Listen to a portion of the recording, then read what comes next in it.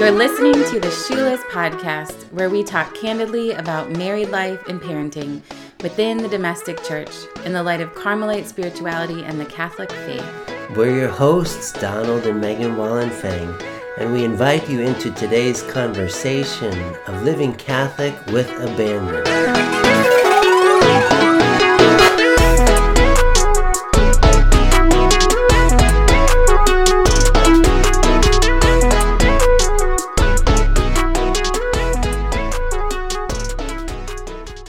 Welcome, everyone, to this episode of the Shoeless Podcast. We are excited to wonder together about a topic that is very dear to the heartbeat of our family. The Montessori philosophy sets the pulse for the rhythms of life in our home and leads us on a mission of searching and discovery. So today we want to ask, why Montessori? What is it about this woman, Maria Montessori, that has impacted the world so greatly? What exactly is the Montessori philosophy? What does her philosophy offer to all people of all time?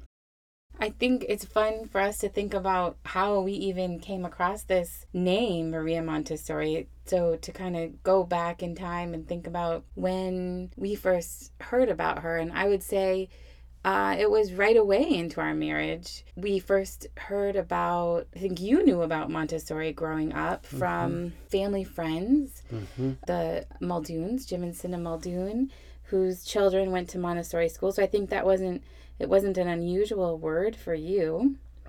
And then I was in school doing music therapy and had an opportunity to even be doing an internship in a Montessori environment, which was really unique and special. So I was introduced then a little bit. And then shortly after we conceived our daughter, Ellen, Chris Collins, a good family friend of ours as well, told us about something called Catechesis of the Good Shepherd, which is a Catholic faith formation program, you could say, using the Montessori philosophy. So I think right away in our marriage, we heard this name Montessori and knew that it was something that was good, and we were attracted to it and wanted to dive more into understanding and see what this would mean for our family. Yeah, I remember growing up, as you mentioned, my good friends Craig and Caitlin going to Montessori school, and I went to a Catholic school from kindergarten until I graduated high school. I remember thinking about this Montessori school. Well, I didn't know a lot about it. I was quite ignorant, but I knew it was unorthodox in comparison with my Catholic school, the way it worked and what was valued there in terms of education and achievement.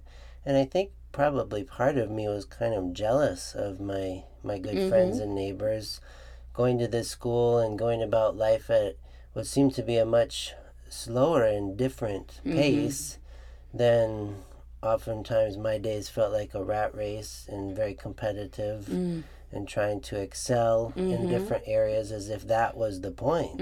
That was the point of life. So as we got older in life and came to learn more about this Montessori method of education for children, we just fell in love with it completely.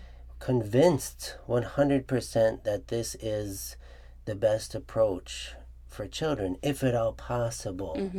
If at all possible.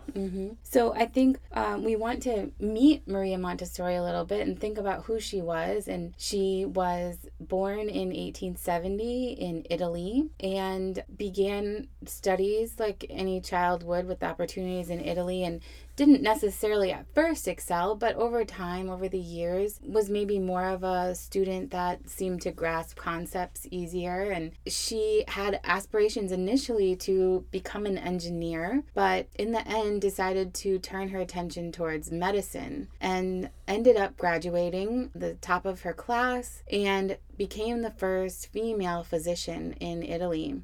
And I think this is notable because she's thought of as an educator. But the reality is that she was a physician. She was a doctor. And I think this gives her a really interesting perspective on life because she approached life with the scientific method, sort of. She would make a hypothesis about things, but one that she knew could be proven wrong. And she would study, she would observe, she would watch with great passion to see what would happen. She was ready to encounter the unexpected. So that was to say that she didn't imagine how things would go exactly, and she was welcoming to new things that revealed themselves. Yeah, it's so great how she began her pursuit of knowledge with great wonder. All of these questions, Right. all of these why questions, Mm-hmm. and she found the scientific method to be a helpful approach to discovering the causes of things that give them the reason for their being. Yeah, in previous podcasts, we talked about phenomenology a little bit and the importance of bracketing the natural attitude. And she was a true scientist in this way, is that she would bracket her natural attitude to allow for something to give itself in a new and unexpected way. And so what happened was, over time, she was given an opportunity to work with children in 1906, actually on January 6th, the Feast of Epiphany. She was given the opportunity to work with children who were living in poverty in the San Lorenzo district in Italy.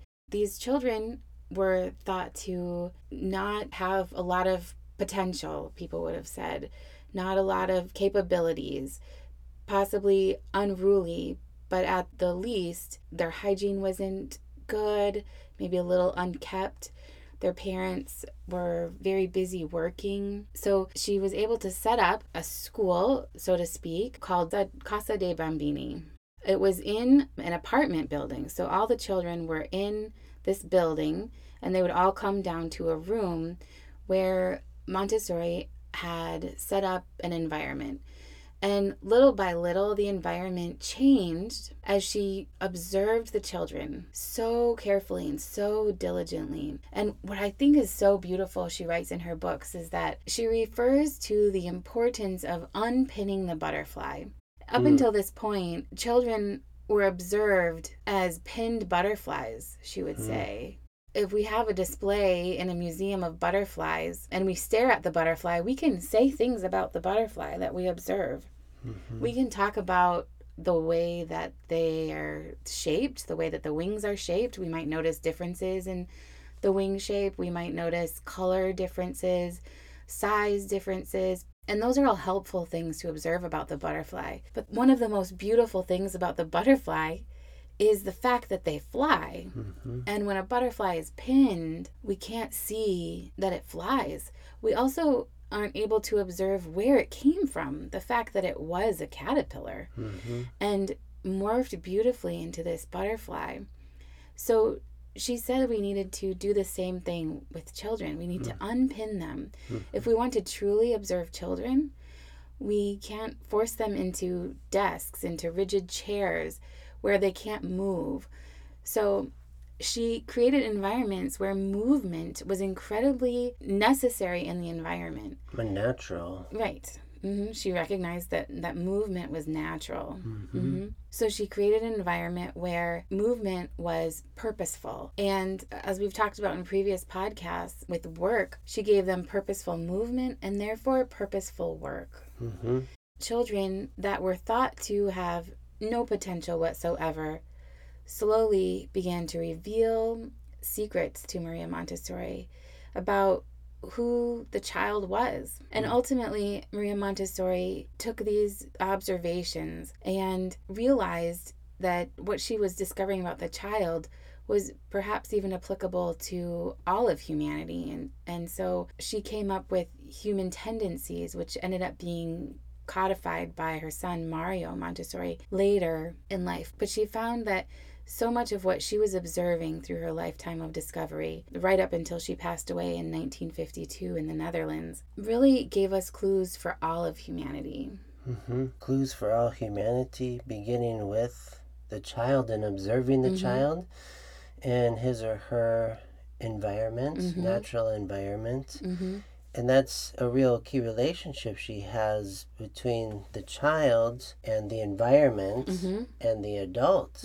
The adult primarily as observer.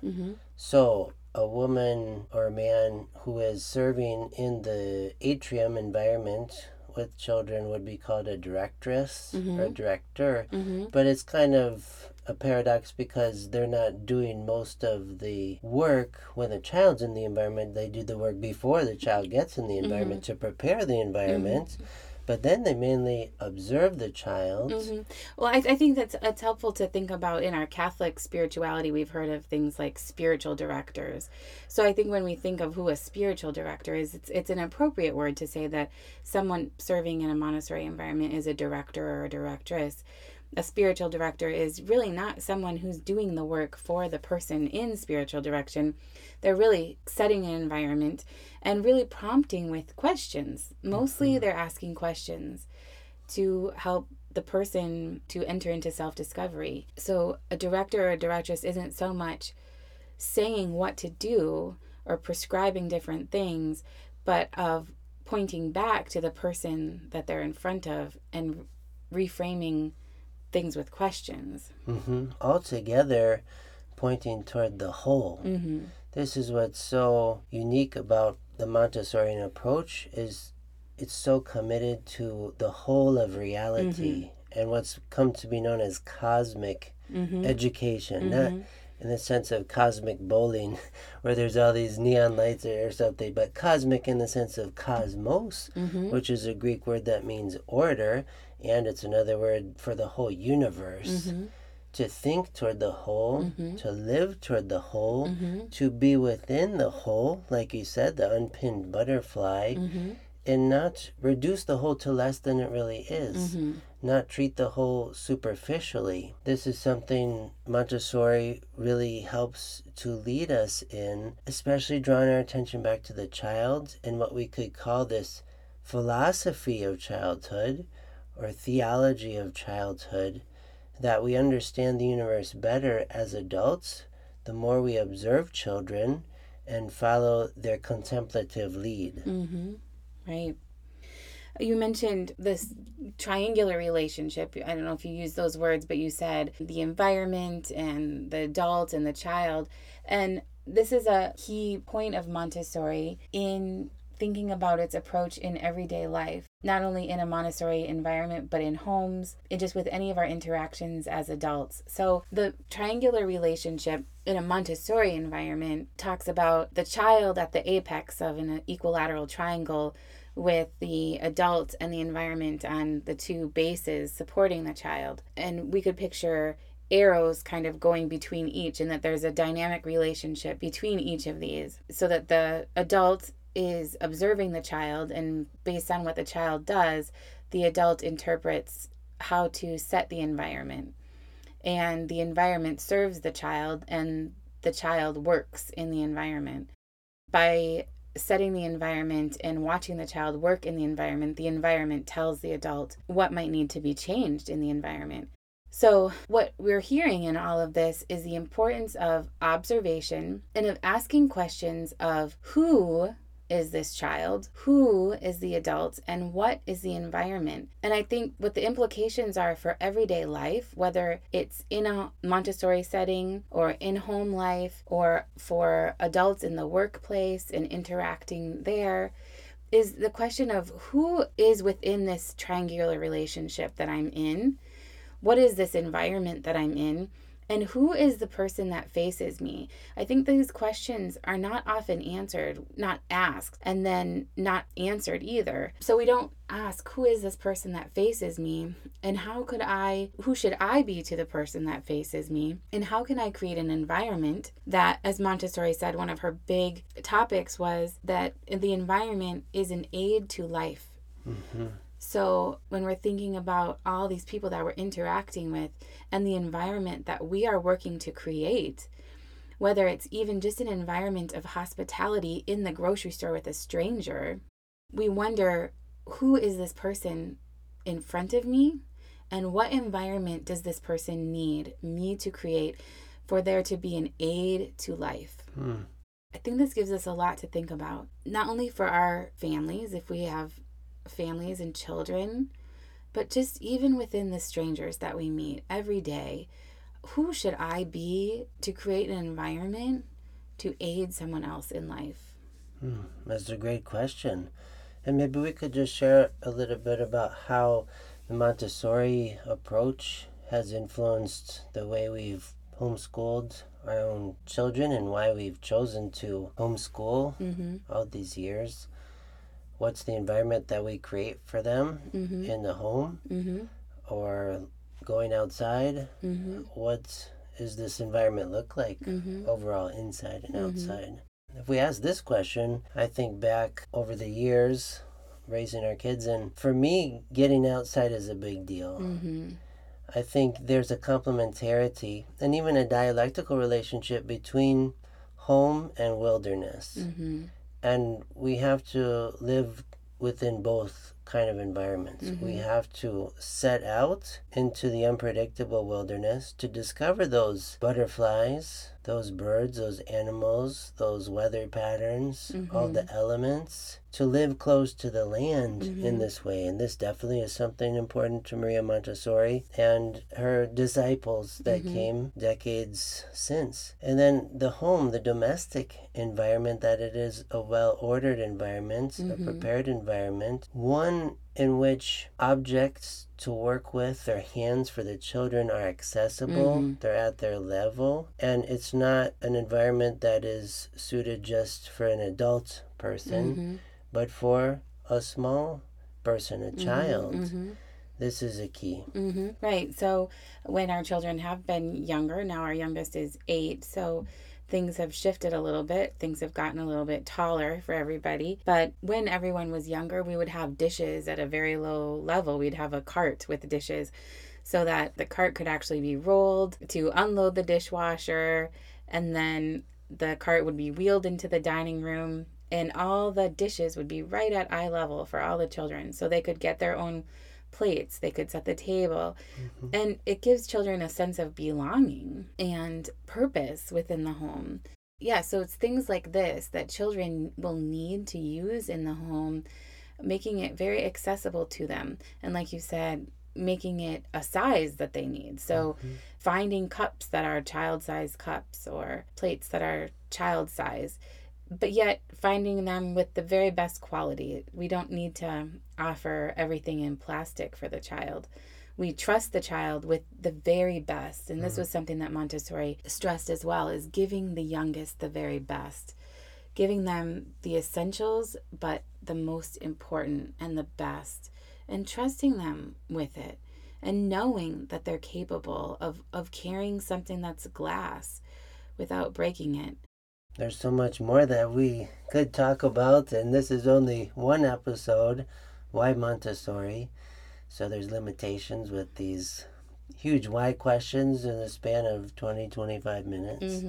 But this is good, at least scratching the surface, pointing to the tip of the iceberg here, and there's much more to say. So maybe we can just bring this episode to a close with prayer. In the name of the Father, and the Son, and the Holy Spirit. Amen. Amen. We thank you, God, and praise you for the way that you have created us, given us such great gifts in creation and in each other as humanity. We thank you for the people that have paved the way before us with such brave and courageous study and observation. We praise you for their peace and their patience. And we ask that you give us this same peace and patience as we observe all the people in our lives, the people that we love and the people that are total strangers, and the people that maybe even feel like difficult to love and maybe feel like enemies. But we ask you to give us the same spirit as Maria Montessori had, of peace and patience in waiting and observing and discovering who each person is and how you have made them and how you desire for them to live fullness of life. Yes, Lord God, we thank you so much for the gift of Maria Montessori, her philosophy of education that orbits around the contemplative proclivities of the child. You created us to be contemplative, O Lord, to ponder your goodness, the fullness of your being, your life, your love, your mercy, how you love without end, how you love unconditionally. we pray that you would help us to continue to observe children and the way they approach your world with such wonder and joy and fascination and contemplation. May we become like these mature children in their religious potential that shines forth and guides us to contemplate your glory. As we pray, glory be to the Father, and to the Son, and to the Holy Spirit. As it was in the beginning, is now, and ever shall be, world without end. Amen. In the name of the Father, and of the Son, and of the Holy Spirit. Amen. Thank you for joining us on the Shoeless Podcast. We hope you continue the conversation in your own home and with the people you love. We hope it challenges and inspires you to walk shoeless in the world and to live Catholic with abandon.